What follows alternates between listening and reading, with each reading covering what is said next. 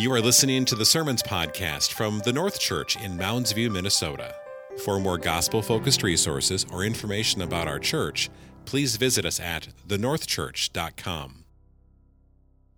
At some point this last summer, the preaching schedule changed a little bit, so I looked up the roster and found my name and looked across, and there's Noah's Ark.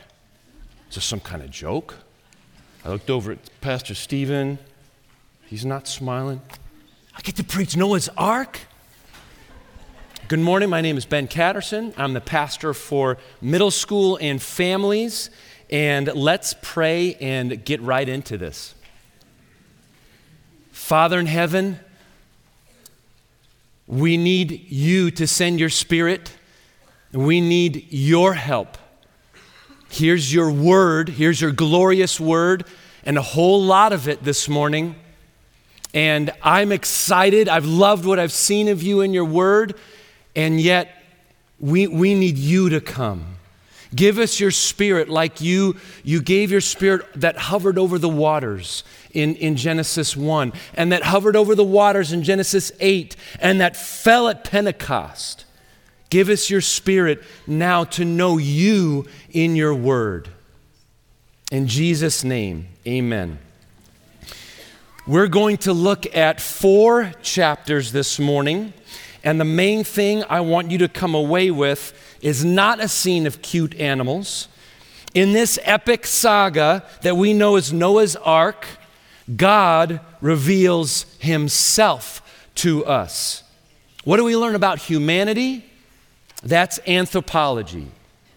But this text is mainly theology. What can we learn about God from the greatest cataclysm that has ever happened to this world? Here's the main point. God justly and mercifully makes and keeps his covenants. That's the kind of God he is. And I want you to trust him. When he gives a promise, I want you to see that unbelief is ludicrous. Trust him. My outline this morning follows the plot, since that's the way Moses constructed the narrative. A plot, or the elements of setting, rising action and tension, climax, falling action and resolution. That'll help us cover a lot of ground. We'll mainly see the forest, not every single tree or verse this morning. We will also notice that following the contours of this narrative will give us the outline for the gospel. God is the just judge, and he judges sin and provides salvation for his righteous ones through judgment, and then brings them through to a new creation and an everlasting covenant on the other side. If you recall, in Genesis, Moses is the author, the nation of Israel is the audience. At the time of writing, they've been freed from slavery in Egypt, and Yahweh has led them by a pillar of cloud and fire. They walked through the Red Sea on dry ground. Paul says that Israel was baptized into Moses in the cloud and in the sea. We saw some baptisms this morning. Believers identifying with Jesus in his death and resurrection. And in our text, a vessel goes through the waters of judgment, carrying passengers safely through to the new creation and a covenant on the other side. Here's the outline. Part 1 is the setting and conflict, and I'm calling that God judges justly. That's chapter 6, verse 9, all the way to the end of chapter 7, verse 24. Then part 2 is the climax and the falling action. God remembers mercifully. That's all of chapter 8. And then part 3, the resolution, God covenants faithfully. And that's chapter 9, verse 1 through 17. So you can see we have a lot to cover. So let's look together at part 1, the setting and rising conflict and see God judges justly. First, in our setting, we see that destruction and deliverance are promised in chapter 6, verse 9 through 22. Verse 9 says, "These are the generations of." This is a toledot. And as Pastor Stephen has told us, these are lists of generations. These lists of generations mark a new chapter or section in Genesis. You may also remember from last week in Genesis 6:5 that man's heart is only evil continually. And verse 6 says that God's heart is grieved by it, but Noah finds grace or favor in the eyes of the Lord. Noah in verse 9 and 10 is righteous and blameless. He walks with God like Enoch. He has 3 sons like Adam. Noah is a righteous man with offspring. Is he the snake crusher? Certainly Hebrews 11:7 shows us that he's a man of faith. But there are plenty of hints in this story that show us that he is a sinner saved by grace through faith. Let's look at verse 11 together. "Now the earth was corrupt in God's sight, and the earth was filled with violence. And God saw the earth, and behold, it was corrupt, for all flesh had corrupted their way on the earth. And God said to Noah, I have determined to make an end of all flesh, for the earth is filled with violence through them.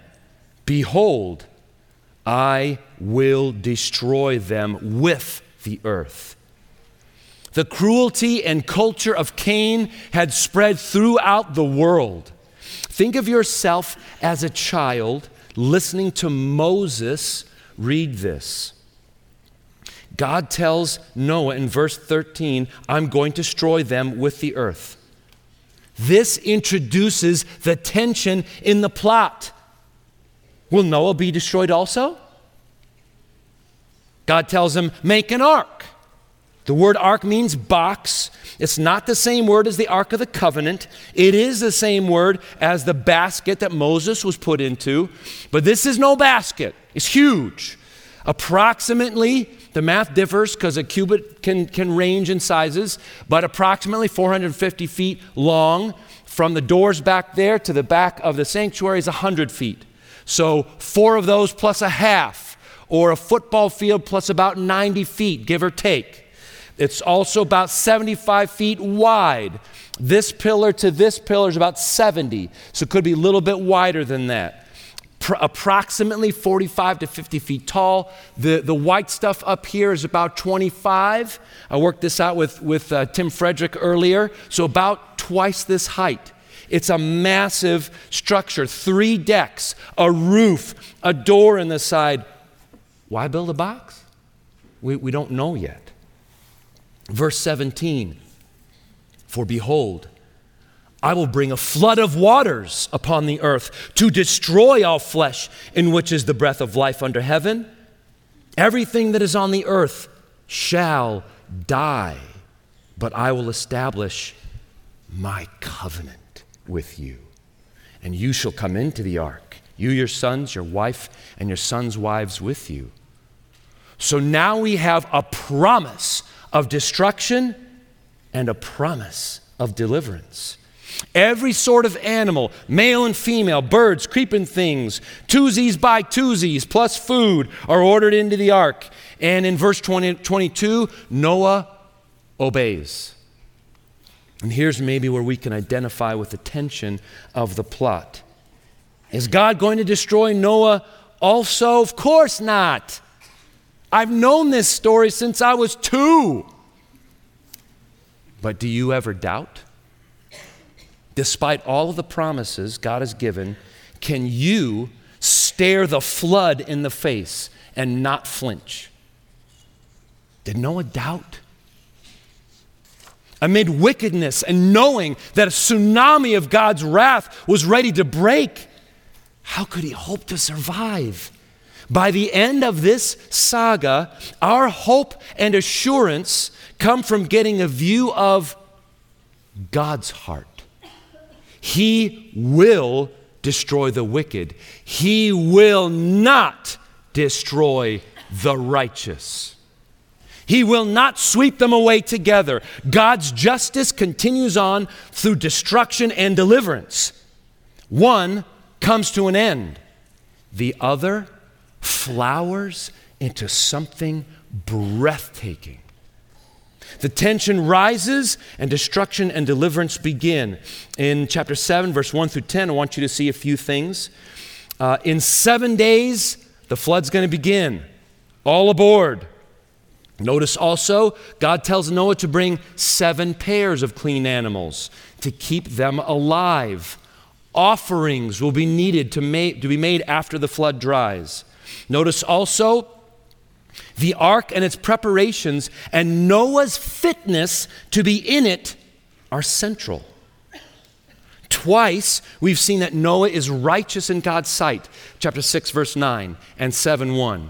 Twice that he does all that he is commanded. 6:22 and 7, verse 5. God is saying, I do not destroy the righteous. Then notice the multitude of numbers, including Noah's age. These are definite, particular markers of the passage of time and events. Notice the word blot out. In verse 4, it happens in verse 4. It's also used in the Psalms when David says, blot out my sins. As God destroys everything, there is a hint of cleansing, blotting out and making new. The tension increases in 7:11 through 24, where destruction and deliverance prevail. Notice the time markers again, including Noah's age. This happens on a specific day. What happens? The fountains of the deep burst forth, as if pressurized, and the windows of heaven are opened. This judgment is sudden and intense.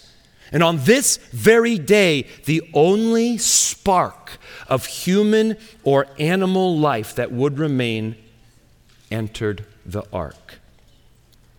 The waters of judgment batter the hapless creatures of all kinds, drowning and crying out, except one family and a specific and complete register representing every kind of creature, male and female. The only place in the world left with the breath of life is on the ark.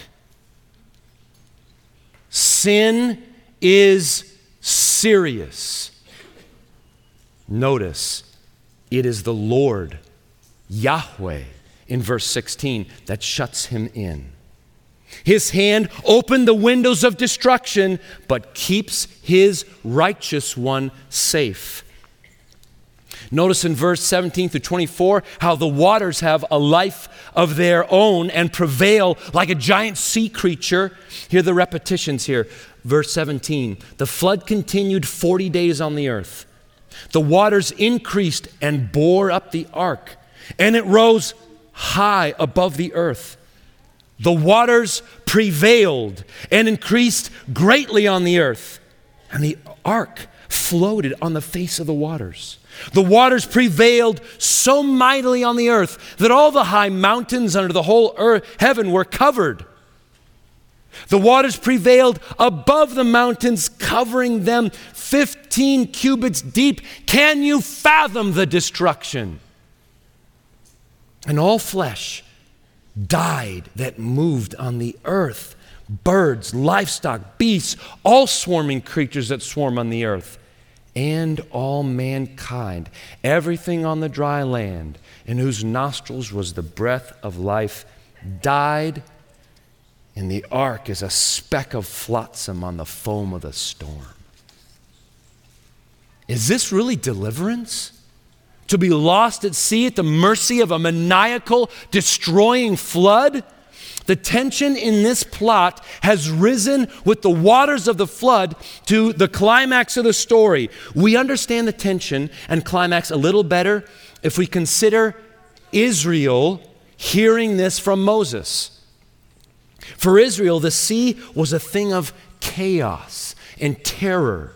Israel is listening to this, hearing that God Almighty sent the entire globe back to pre-creation chaos, and the ark is skipping around on top of it like a leaf. Yes, we heard that Yahweh shut them in. We know that he said he would make a covenant. We know all the facts about God. He's the maker. In love, we know he sent Jesus, his son, the Christ, to rescue from sins. But the waves of doubt crash against the sides of my heart. Egyptians are chasing us. Giants are in the land. Goliath mocks, and all I have is a sling. Where are his promises? The wicked prosper, and we feel like a speck on the surface of the raging sea. What's your situation this morning? Doubt rises too easily. But as we look at this saga, we see that God is just. He will not destroy the righteous one. Let's look at part 2, the climax and falling action in the plot. And this is God remembers mercifully. And this is all of chapter 8. Let's look at chapter 8, verse 1 through 12. But God remembered Noah and all the beasts and all the livestock that were with him in the ark. That first word is a contrasting conjunction. But God remembered. That word remembered is the pivot of this whole story. Now, the logical mind, like we have, will say, I know. I could see all the way along that Noah's going to be safe. God has made provision. How is this a climax? Well, here's how it's a climax. How often do we need help trusting Jesus despite all of his promises? We know he will pull through logically, but life is tough and tests my faith. The flood of circumstances washes over me. You read Pastor Stephen's email this week with the litany of overwhelming circumstances. And I doubt. His promises seem compromised. Maybe your heart calls out, do you remember me? Do you see my situation? The storm is big. I feel like the last one on the earth. There's a voice whispering in my ear, where is your God? Hear this. But God remembered Noah and all the beasts and all the livestock that were with him in the ark. Noah is held through the storm by Yahweh, and the storm abates as God remembers. Are you remembered? Are you in the ark of rescue? The rescuer is Jesus. God's righteous one and the seed of the new beginning were all in the ark. If you are in the ark of God, he will remember you. When God remembers, the waters recede. Notice the markers of restraint and waiting and new creation. Verse 1. But God remembered Noah and all the beasts and all the livestock that were with him in the ark. And God made a wind blow over the earth, and water subsided. The fountains of the deep and the windows of heavens were closed. The rain from the heavens was restrained. The waters receded from the earth continually. At the end of 150 days, the waters had abated. And in the 7th month, on the 17th day of the month, the ark came to rest on the mountains of Ararat. And the waters continued to abate until the 10th month. In the 10th month, on the first day of the month, the tops of the mountains were seen. Before the restraining of the waters and the grounding of the ark, a wind blows. The word wind is the same in Hebrew as spirit. And in Genesis 1, verse 2, the spirit or wind, the ruach of God, was hovering over the face of the waters. Do you remember that? This is a signal of new creation. The sense now is that the waters are washing. Noah has been rescued not just from something, but for something. Let's start at verse 8. Then he sent forth a dove from him to see if the waters had subsided from the face of the ground. But the dove found no place to set her foot, and she returned to him to the ark, for the waters were still on the face of the whole earth. Notice the slow passing of time here. So he put out his hand and took her and brought her into the ark with him.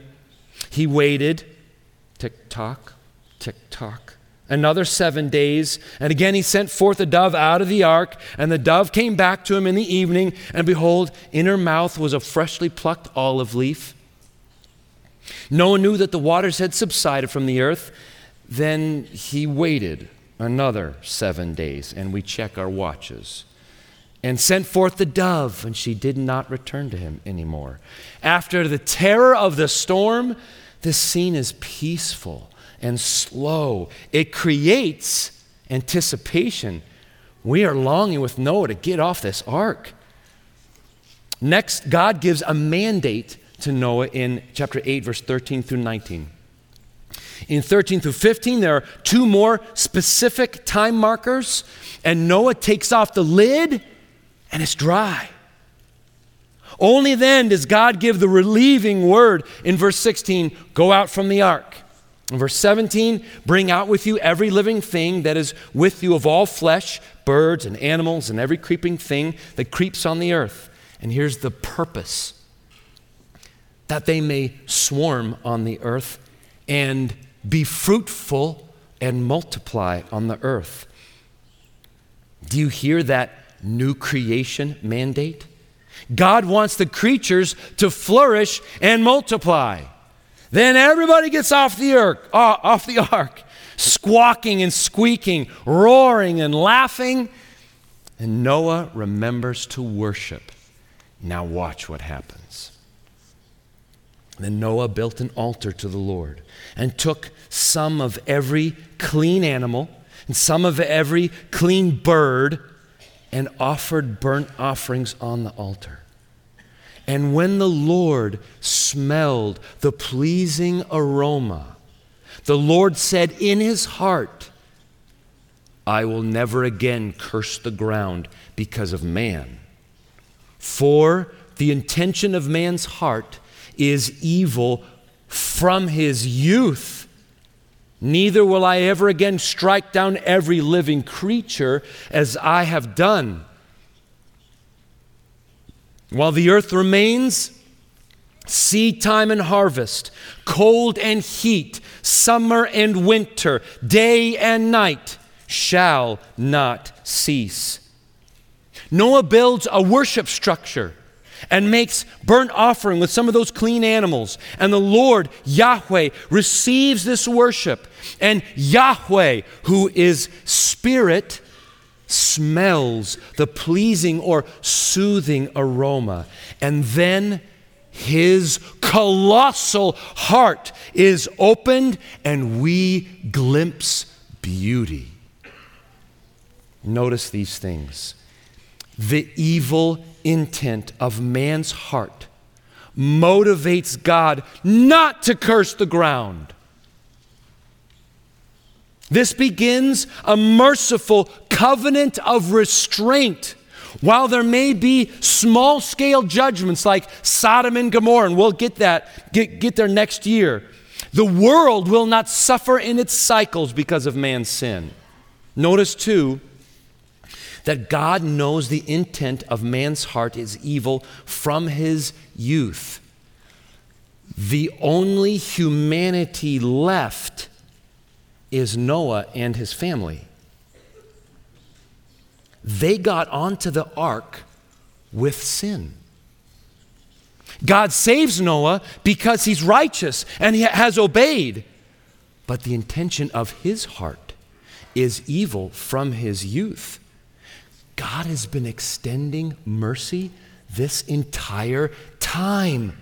Now we're starting to see the source of Noah's righteousness. Not a perfect record of right living, but rather trust in God's promises. Listen to Hebrews 11:7. By faith, Noah, being warned by God concerning events as yet unseen, in reverent fear, constructed an ark for the saving of his household. By this, he condemned the world and became an heir of the righteousness that comes by faith. In a few more chapters, we're going to hear the exact same thing happen to a man named Abraham, who believed God and it was counted to him as righteousness. What does all this reveal about God? God applies righteousness to the one who believes in him. Then he saves his righteous one, brings him into a new creation, and blesses him with a covenant. Now let's transition to part 3, the resolution of the plot. God covenants faithfully. This is chapter 9, verse 1 through 17. This resolution has 2 very clear sections. The blessing is verse 1 through 7, and the covenant is verse 8 through 17. The end of deliverance is not merely being kept alive. The righteous one, after deliverance from global destruction, receives a global covenant from God Almighty. Notice all the parallels in this blessing section with the blessing given to Adam in the garden. Verse 1. And God blessed Noah and his sons and said to them, be fruitful and multiply and fill the earth. That procreation blessing comes right out of Genesis 1 and brackets this section. Verse 2, the fear of you and the dread of you shall be upon every beast of the earth and upon every bird of the heavens, upon everything that creeps on the ground and all the fish of the sea. Into your hand they are delivered. Every moving thing that lives shall be food for you. And as I gave you the green plants, I give you everything. God tells him, everything's going to fear you and you can eat everything. Just like God provided all the trees in the garden for Adam to eat, except one, now he's providing Noah with every animal, but, verse 4, you shall not eat flesh with its life, that is, its blood. And for your lifeblood I will require a reckoning. From every beast I will require it, and from man. From his fellow man I will require a reckoning for the life of man. Whoever sheds the blood of man, by man shall his blood be shed. For God made man in his own image. Notice the word fellow man there in verse 5. It's actually the word brother. And it was used 8 times with Cain and Abel. In order to stave off more bloodshed, God blesses the community with law. Family members and societies are held accountable for the shedding of blood.